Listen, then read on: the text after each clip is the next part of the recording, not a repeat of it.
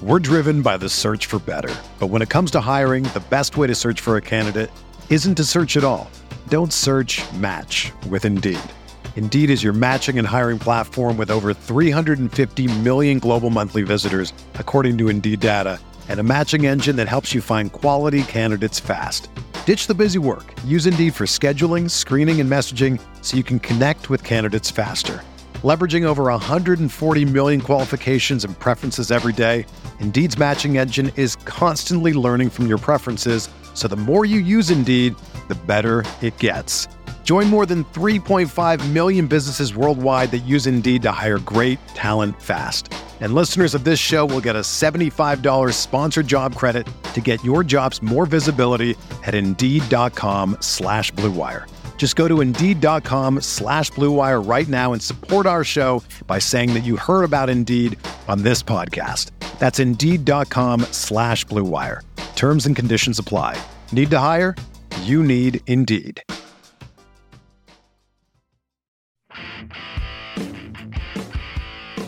And welcome to Nats Chat for Thursday, March 11th, 2021, along with Nats insider Mark Zuckerman of MASNsports.com. I'm Al Galdi, host of the Al Galdi podcast. It is great to have you with us. The weather finally warming up here in the D.C. area. Mark, I know we're not in West Palm Beach, Florida, but maybe it's starting to feel a little bit like West Palm Beach, Florida, here in the DMV. I think we actually hit the same temperature as West Palm today. I think we got to 72 here, and it might have been identical to down there. No palm trees, but I'll take the sunshine, the warm weather, at least maybe start to feel like it may be baseball season soon. If it continues to be warm, will you bring camels to one of our tapings here? If I can find them, yeah. But you know what? I think we've already gotten over the hump.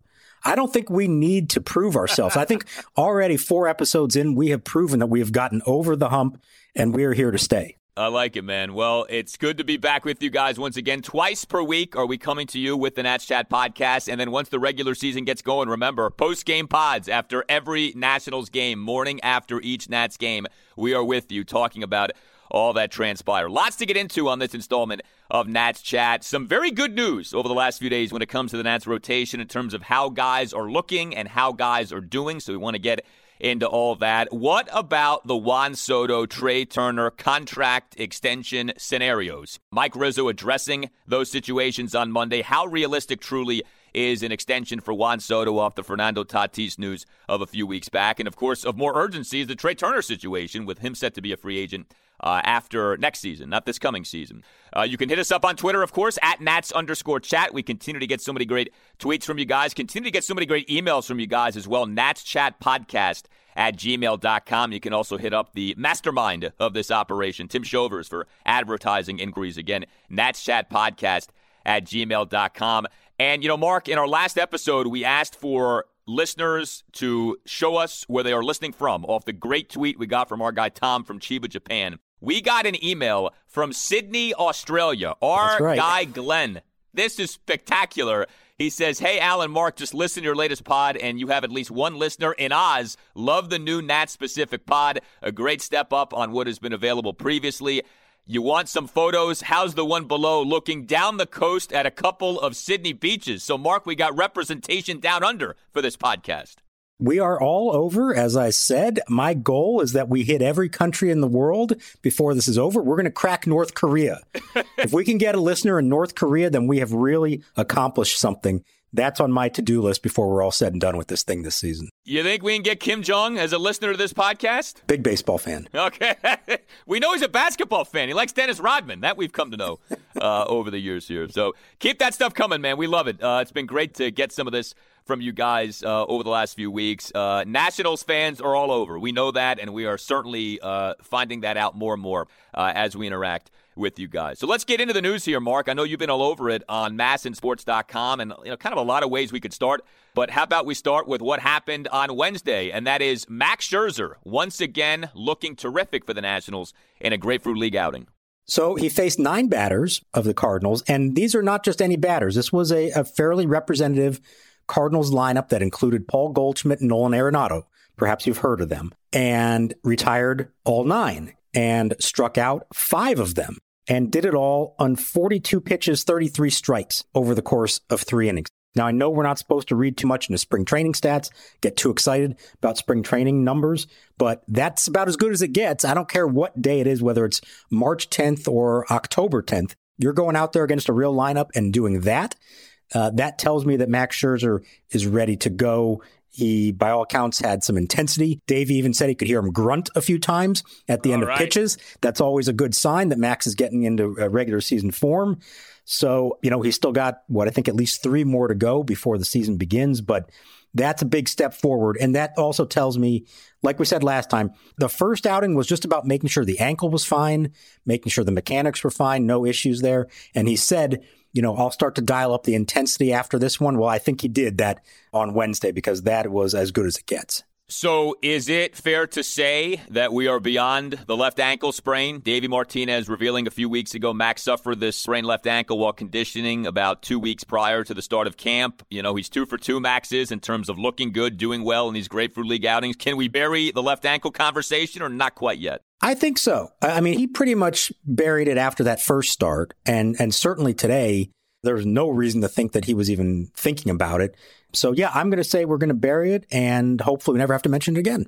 Very good. All right, maybe even more significant is what happened on Tuesday night. A 4-all tie for the Nats with the Houston Astros. Steven Strasburg finally makes his 2021 Grapefruit League debut and looks really good. 1 2/3 scoreless innings, 4 strikeouts versus no hits, 1 walk. I know there were some nits to pick. Pitch count went up. He spiked some changeups.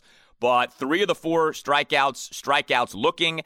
Some of the strikeout victims, Carlos Correa, Yuli Gurriel, had good velocity. It seemed like the Strasburg start went about as well as you could have reasonably hoped for. Yeah, and again, and this was a more serious thing. Obviously, he's coming back from the carpal tunnel surgery last summer. You think about the last time we actually saw him on a mound in a game, August 14th last summer at Camden Yards. He made it 3 batters in before we saw that familiar slump of the shoulders, shaking of the arm as he trudged off the mound with yet another injury. And we didn't know at the time how serious it was. It turns out that's the last time that he pitched in 2020. He only made 2 starts last year, but he has maintained since we finally heard from him this spring that the surgery was simple, 15 minutes, that he felt an immediate difference, that he had a normal off season. And the best thing you can say about him right now is that things are completely normal for him this spring. That says to me that he is fine. He's not thinking about the injury. He is building himself up. Now, he admits that this isn't the first time he's had to come back from an injury, and it's not the first time he's come to spring training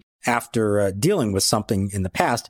And really, he's never had any issues in spring. That's never been a problem for him. He acknowledges that the injury issues he has are usually down the road, and it's about once he's pitching every 5th day and wear and tear and things like that. So he knows that, and he knows that that's the key to his season, is staying out there and taking the ball every 5th day. But for right now, everything seems perfect, and it doesn't appear that this is anything they need to worry about anymore.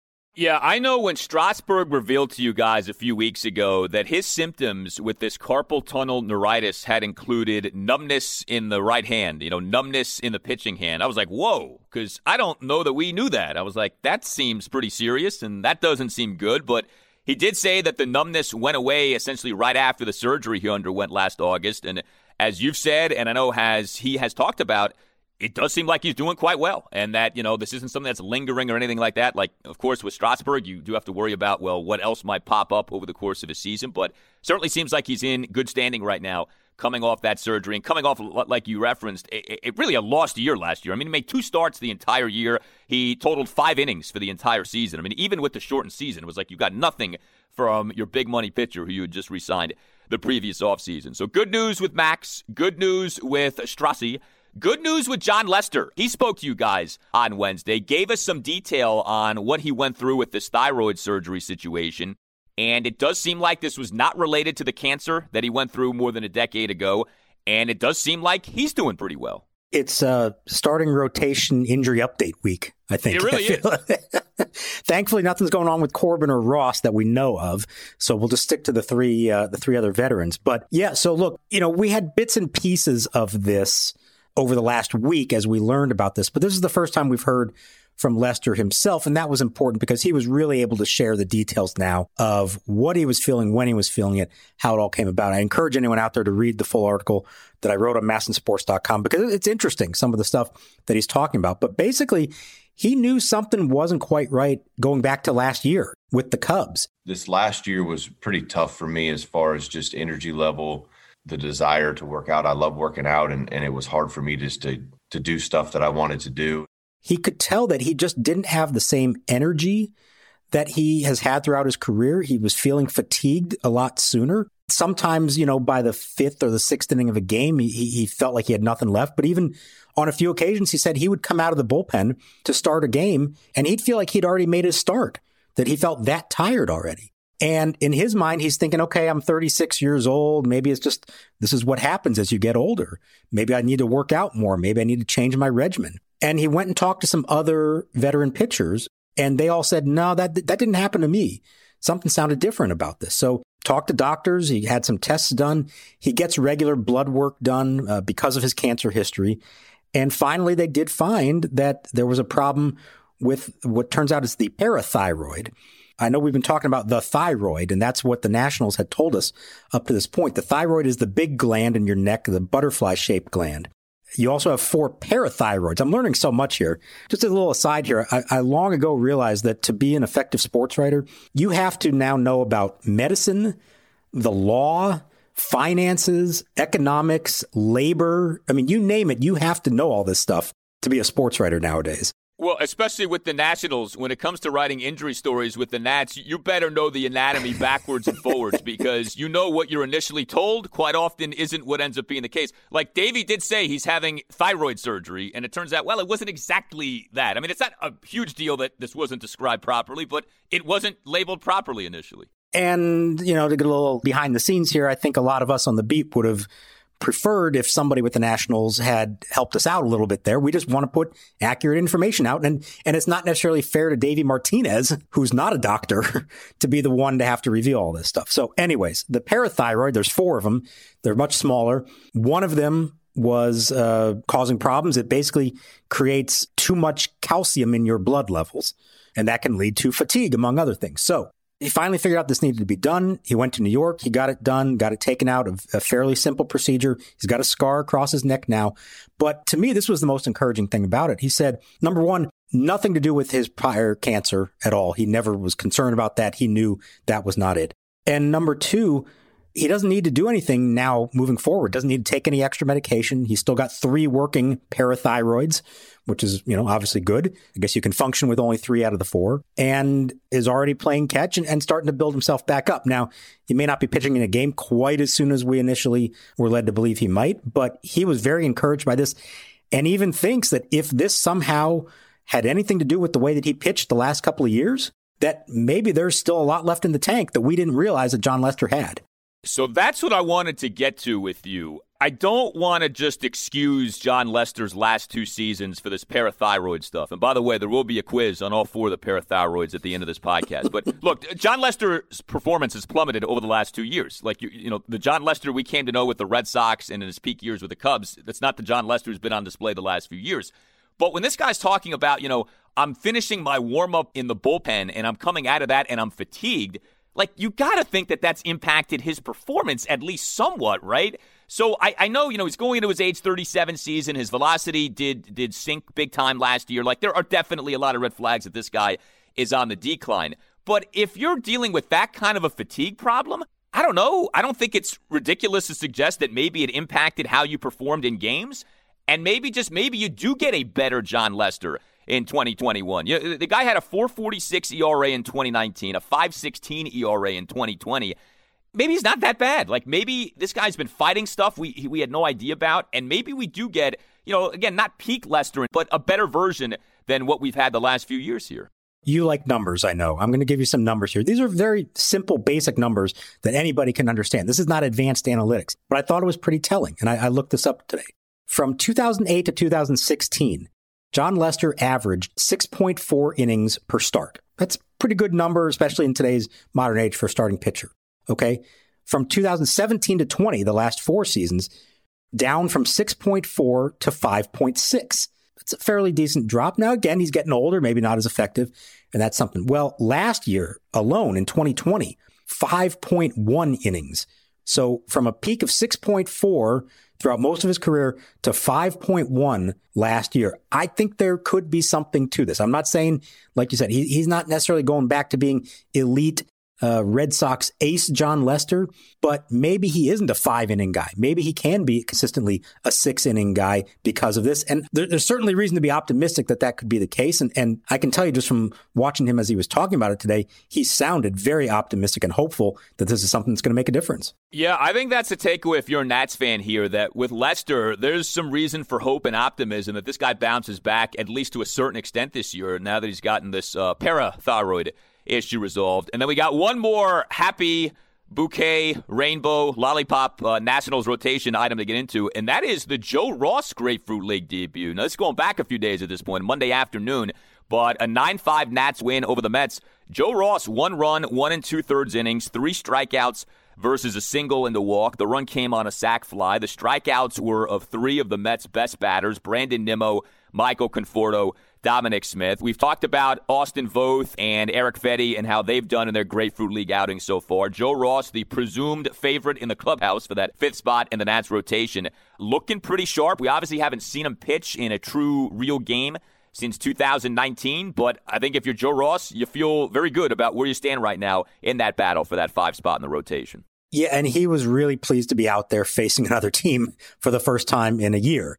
And, you know, he's after opting out last year, he basically spent the summer and the offseason just playing catch with his brother Tyson, another big league pitcher, at home. He maybe was able to face a few friends on some, high school fields and things like that. But I mean, he had really not pitched competitively since last spring. So there was a little bit in his mind of a question of, okay, is this going to feel normal again? And he said it absolutely did. He was really pleased with it. And Davey's not going to come out and say it, but I'm reading between the lines here, and I'm feeling fairly confident at this point that barring something between now and the end of camp, like an injury or some dramatic swing in performance, I think it's pretty safe to say Joe Ross is going to be the 5th starter. Obviously, he is slotted into that spot. They're now pitching guys every 5th day. Voth and Fedde are getting stretched out, of course, to be starters in case they're needed, but it sure seems to me like this is Joe Ross's job, barring some kind of catastrophe the rest of the way. Yeah, Joe Ross especially seems to be one of those guys who, if you're going to use him as a starter and not as a reliever. And 2019 really captured that. He was so bad as a reliever at the major league level that year. Actually ended up spending a good chunk of that season pitching for AAA Fresno. But then late in the season, as a starter, does really well for the Nats down the stretch. It was, in fact, Joe Ross who was summoned to make that emergency start in the World Series when Max Scherzer got scratched. So, look, it's hard to say with any kind of certainty what you're going to get from Ross. He was good for a few years. He's dealt with inconsistency and injury pretty much since then.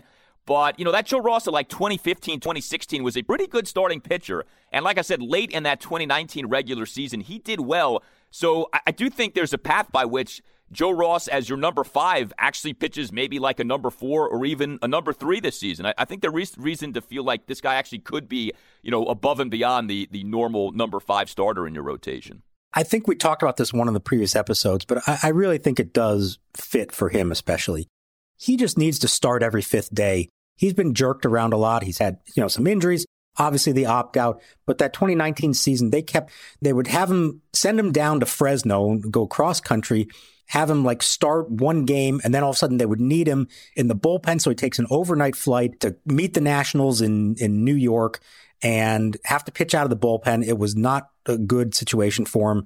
Gets sent back down, called up. Maybe he would start now. No, maybe now he's going to pitch in relief. Let the guys pitch every 5th day as a starter. Let him feel that confidence. Let him build his arm up and get into that routine. Of all those guys, he has the highest pedigree of them all. He is the guy that, like you said, when he first came up as a rookie several years ago, did show legitimate signs of something, that he could be an effective starting pitcher in the big league. So I don't know, what long-term, what it's going to be like. Is he ever going to be more than this? But it's time to just let him pitch every 5th day and find out over the long haul what he can do. We're driven by the search for better. But when it comes to hiring, the best way to search for a candidate isn't to search at all. Don't search, match with Indeed. Indeed is your matching and hiring platform with over 350 million global monthly visitors, according to Indeed data, and a matching engine that helps you find quality candidates fast. Ditch the busy work. Use Indeed for scheduling, screening, and messaging so you can connect with candidates faster. Leveraging over 140 million qualifications and preferences every day, Indeed's matching engine is constantly learning from your preferences, so the more you use Indeed, the better it gets. Join more than 3.5 million businesses worldwide that use Indeed to hire great talent fast. And listeners of this show will get a $75 sponsored job credit to get your jobs more visibility at Indeed.com/Blue Wire. Just go to Indeed.com/Blue Wire right now and support our show by saying that you heard about Indeed on this podcast. That's Indeed.com/Blue Wire. Terms and conditions apply. Need to hire? You need Indeed. This is the story of the one. As head of maintenance at a concert hall, he knows the show must always go on. That's why he works behind the scenes, ensuring every light is working, the HVAC is humming, and his facility shines. With Grainger's supplies and solutions for every challenge he faces, plus 24/7 customer support, his venue never misses a beat. Call quickgrainger.com or just stop by. Grainger, for the ones who get it done.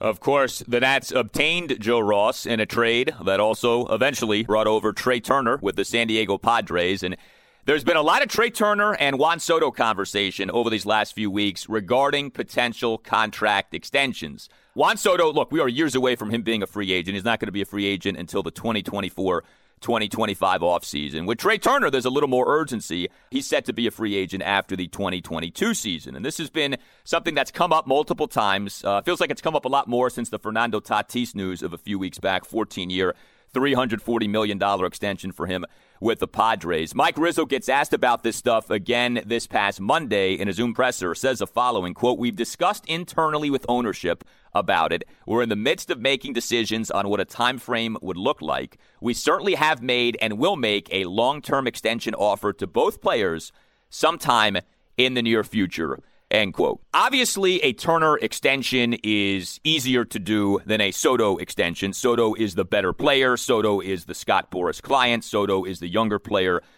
You know, Turner's a guy who really has blossomed the last few years, but Turner's also older, and so you feel like there might be a little more of an oomph from him and his camp to say, okay, why don't we go ahead and get the deal done? Do you think, Mark, especially with Trey, that we could get a deal done before the start of the season, or do you think this goes at least into the season? Whew, that's a good one. I mean, if there was a guy that you could see it happening, he would be the one. I would think for all the reasons you outlined. I do think he likes it here. He's represented by CAA, the same agency that represents Ryan Zimmerman, and have had other nationals over the years and maybe, you know, a little more agreeable to agreeing to those kind of deals right now. But that said, he's not just taking a discount. This guy's numbers stack up with all the other shortstops out there, including Francisco Lindor, who is in line to get a huge contract, whether it's from the Mets or someone else. Now, he's not the defensive player that Lindor is. And maybe he doesn't have the star power Q rating that Lindor is going to have in New York. But offensively, he is right there, if not better. And I think he deserves to be paid like one of the very best shortstops in the game. So I think it is possible, but I also know that he's not just going to take a deal just for the sake of having that job security. But if someone was going to do it, I think he's the one. Soto is a different story. Yeah, and I want to get to more on Soto in a moment here. With Turner, so he's going into his age 28 season. You know, the studies have shown your prime is like 25 to 27, 28. It's not what people used to think it was, which was like, 28 to 32, that kind of a thing. So Trey, this is his shot, right, to get big money, to do some kind of a long-term deal here with the Nats or maybe eventually somebody else. But I'm not sure if you're Trey Turner, you want to wait until after the 2022 season to do a contract. The way guys in their 30s now are being treated in free agency, it's very different than it's ever been. And so if you're Trey, you're already in your late 20s. It's like, man, you're coming off this great stretch the last 2 years in terms of your offense. If I'm Trey, I would be kind of like strike while the iron's hot and try to get a deal done. And I think what's interesting with Turner is this. Because of especially this depressed free agent market this offseason and, who knows what's going to happen moving forward. Like George Springer got 6 years, $150 million. George Springer, a guy with that profile, say 2 years ago, there's no way he gets $150. Like he's well into the 200s. You know, he maybe gets like an Anthony Rendon type contract in a more normal offseason, in more normal times. With Turner, my point is, I don't think you have to do certainly not a $300 million deal. I don't think you get to $200 million. I think it's in, $100 million range. And who knows, maybe it's not even that high. In other words, I think the Turner money is going to be far more palatable. I do really feel like this can get done from both sides' perspectives. I like your thinking on that, and I think you make a good point about strike while the iron's hot. He's coming off a great year, and while he's certainly confident in his ability to do that again, maybe not to the same extent that Juan Soto over the next 4 years is going to put up monster numbers, whereas Trey Turner, he's probably going to be good, but there's a chance he doesn't lead all shortstops in OPS again this year. So maybe that is some motivation to do it. Like you said, maybe now at age 27, a little more reason, and we don't really know what the market's going to look like a year from now. With the new CBA, we don't know what kind of contract structure there's going to be, what free agency, arbitration, all these things are going to look like. So I could see there being a little more motivation on his side to get this done now, as opposed to waiting to see what's going to happen later. On Soto, I have a very hard time seeing why he would agree to a deal now. And we're going to get into this, but I don't even know there's a number out there the Nationals can put right now in front of Juan Soto and get him to say yes.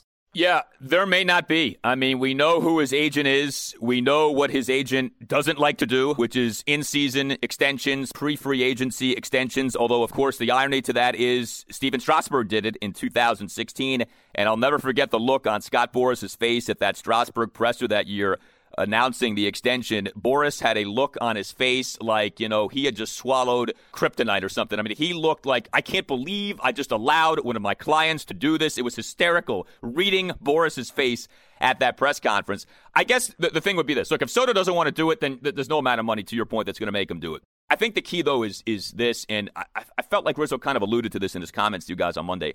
You got to come strong and you got to come correct. Like, if you're really serious about locking up Soto now, buying out the arbitration years, buying out a bunch of free agent years, you can't do one of these willy-nilly, we'll give you $150 million and then in 2090 you'll get the other $150 million. Like, you got to go $300+ million strong. You can't do deferred money, and you got to come correct, and you got to really try to overwhelm them. Because, like you said, that's the only chance you got at doing a Tatis-like extension. And even then, it may not be enough to get a deal done. I agree with you that there can't be any funny money involved here. It's got to be a real number, a real deal for a lot of years and a whole lot of money. And then you just hope. Now, there's only so much they can do. They can make the offer, and then, you can't blame the Nationals at that point. But let me talk through this. And the night that Tatis signed his deal, I was texting with someone who is pretty in tune with these things.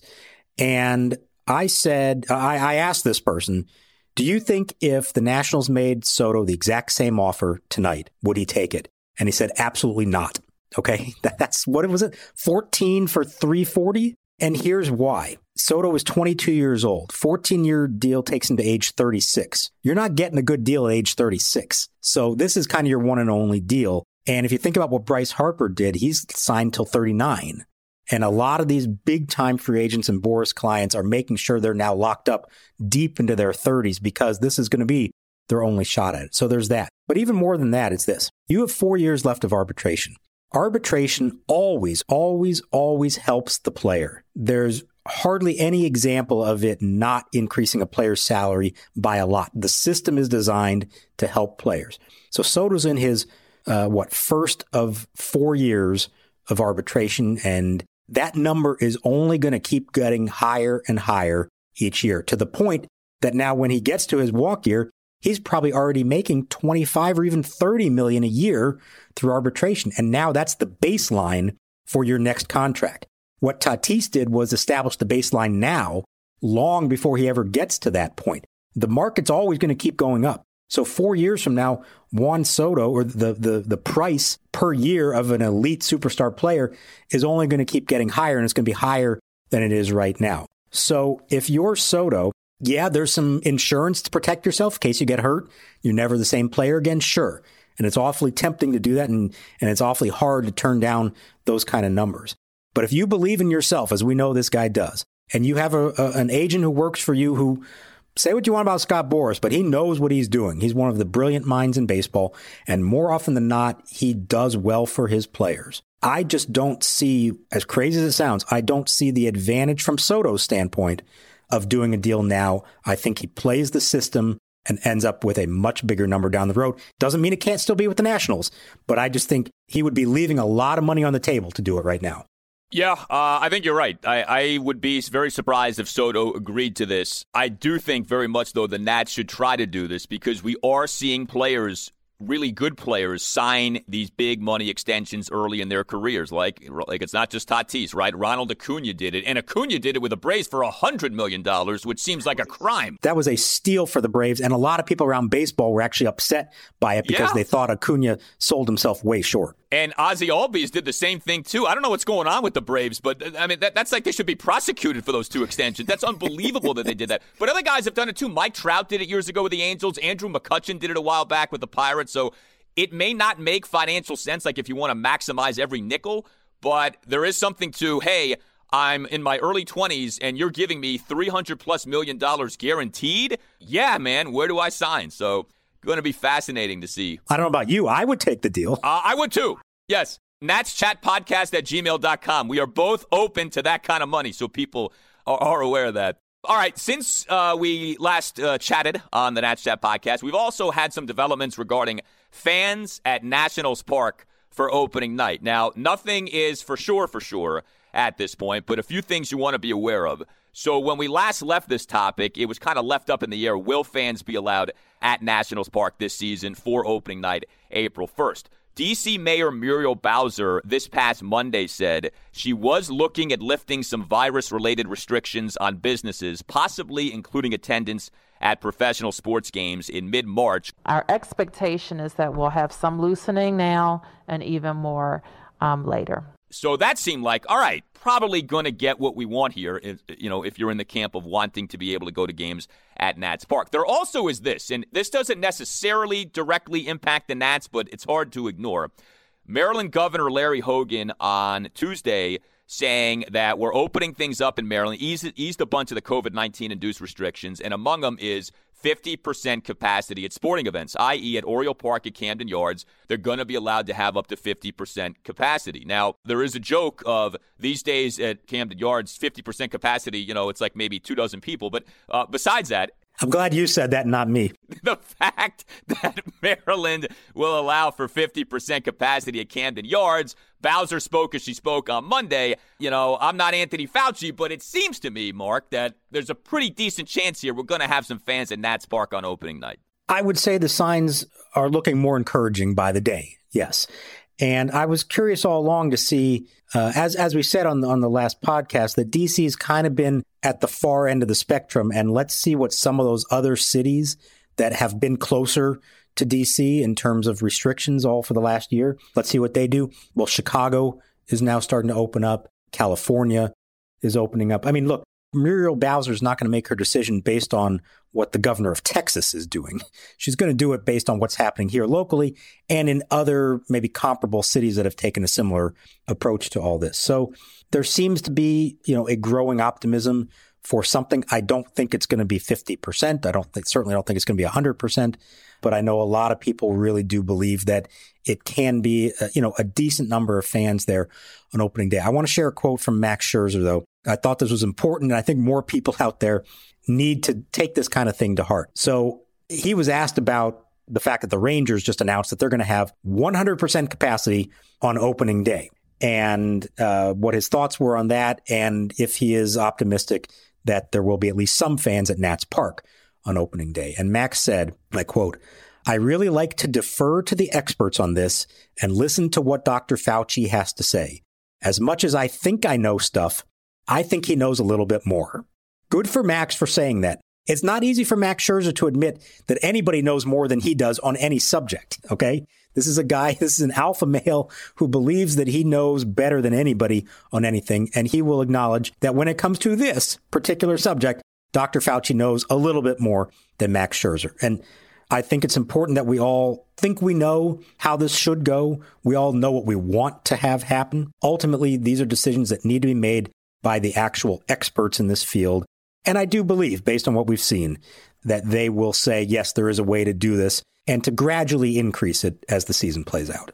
Yeah, totally. I know one of the ideas that's been thrown out there is that July 4th maybe can be like a symbolic reopening, and you really can start to ramp up crowds at that point. And that would be kind of a nice way, the holiday, baseball, summertime, people are outdoors. And, maybe that can be something that really ignites fans going back to sporting events. Obviously the numbers have got to trend in the right direction, as they have been, and hopefully will continue to be. I think one thing that's good, too, is this area, the D.C. area, D.C., Maryland, Virginia, throughout the pandemic, thank God, our numbers have been pretty good relative to the rest of the country. Like, I think, not to pat ourselves on the back here, but I think we as an area have done a pretty good job, all things considered. And I think we should be trusted to behave responsibly and, handle ourselves the way you need to handle things here. So, I think that should enter into the equation, too. It's not like you've had a bunch of reckless behavior in this area throughout this thing.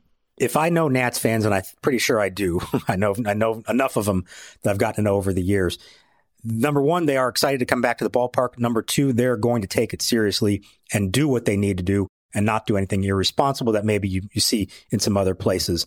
Once it opens, they want to keep it going in that direction. They don't want to ever have to get to a point that they're now reducing fan allowance in the stadium. So I trust Nats fans. I trust the people of this area, as we've seen over the last year, to be smart and responsible about this.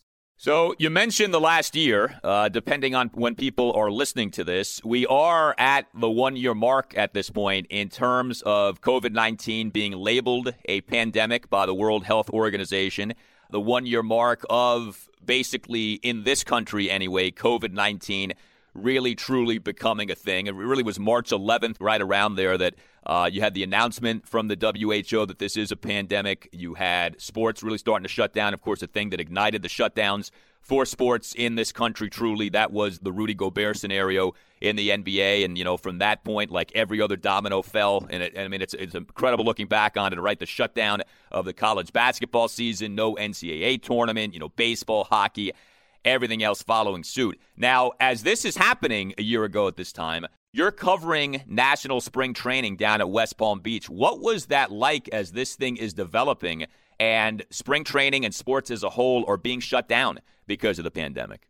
Yeah, it's funny to think back now because it both feels like such a long time ago and also doesn't feel that long ago. And the thing that struck me today as I was kind of reliving it all in my head was how quickly it changed. So I'm going to start at the beginning of the week on Monday, which I think was the 9th of March. And this was the day that MLB announced they were going to start closing clubhouses to media. And we were only going to be allowed to interview players outdoors at a distance from 6 feet. And my reaction and all my colleagues' reaction was, what, this is the craziest thing we ever heard of.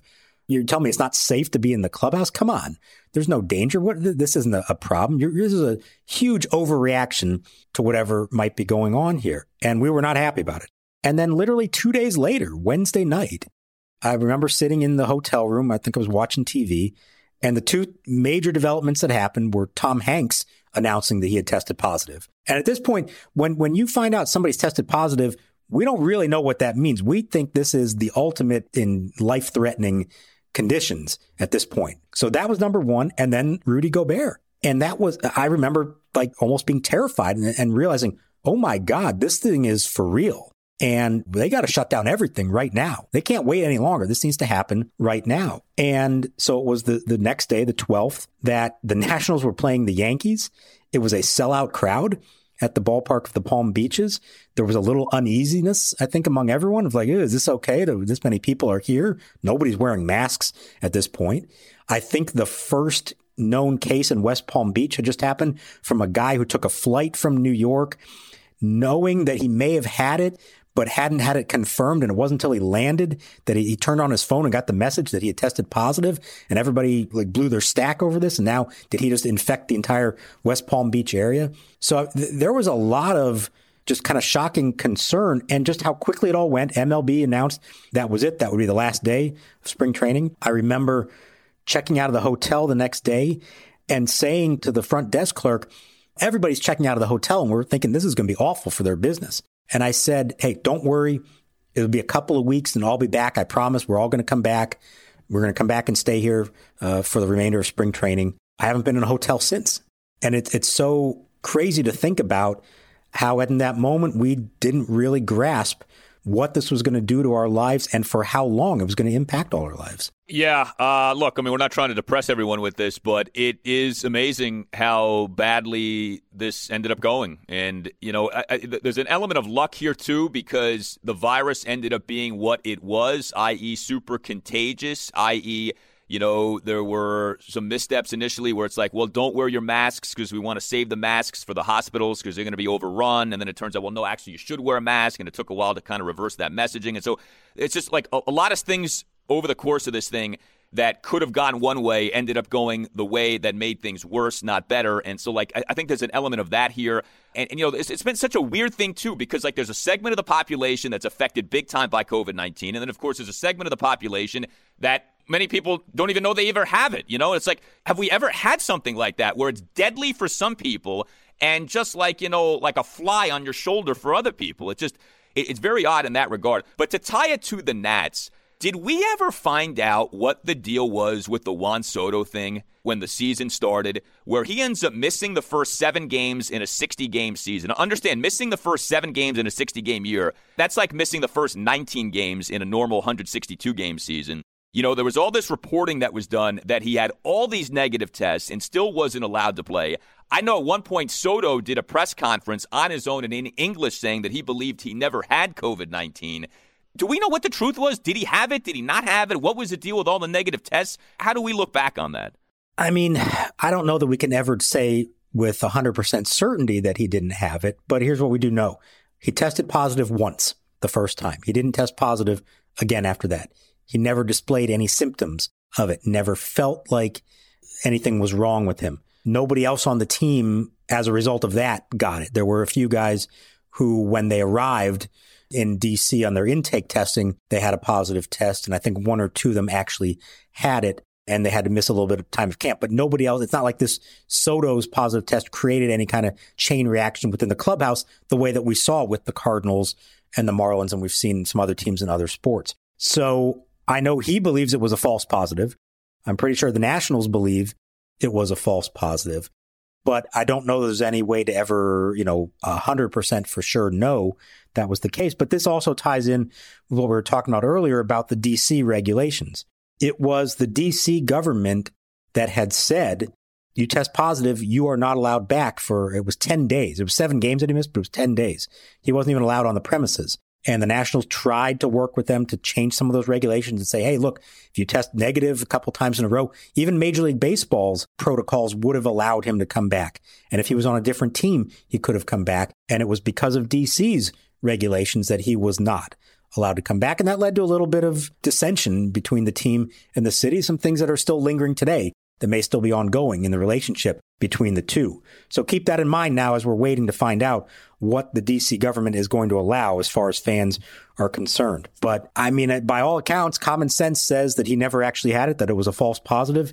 The timing was horribly unfortunate.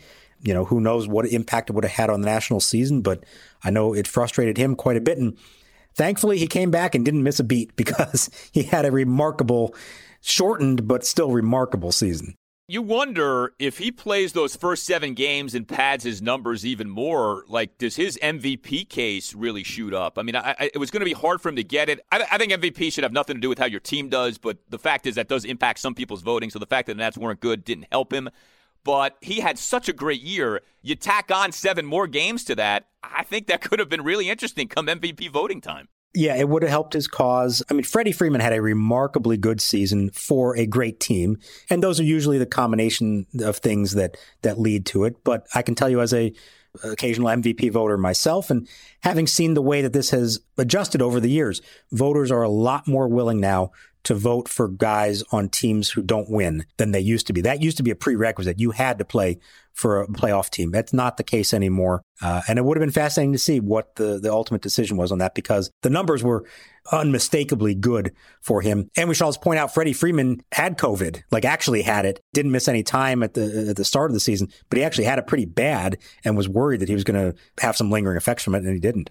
Yeah, I was going to make mention of that. That's part of what has been so hard to kind of wrap your head around with this thing. A guy like Freddie Freeman, an elite-level athlete, was bedridden. He talked about this, how COVID-19 ravaged him. And you're like, really you? Like, you're not some 90-year-old, with all these pre-existing conditions. You're Freddie Freeman, and you were bedridden by this. So it's been something else trying to grapple with this and wrestle with this, but does seem like we're coming out of it. We hope all of you listening are healthy, and if you have been impacted by this, we hope that you're on the mend and certainly doing better.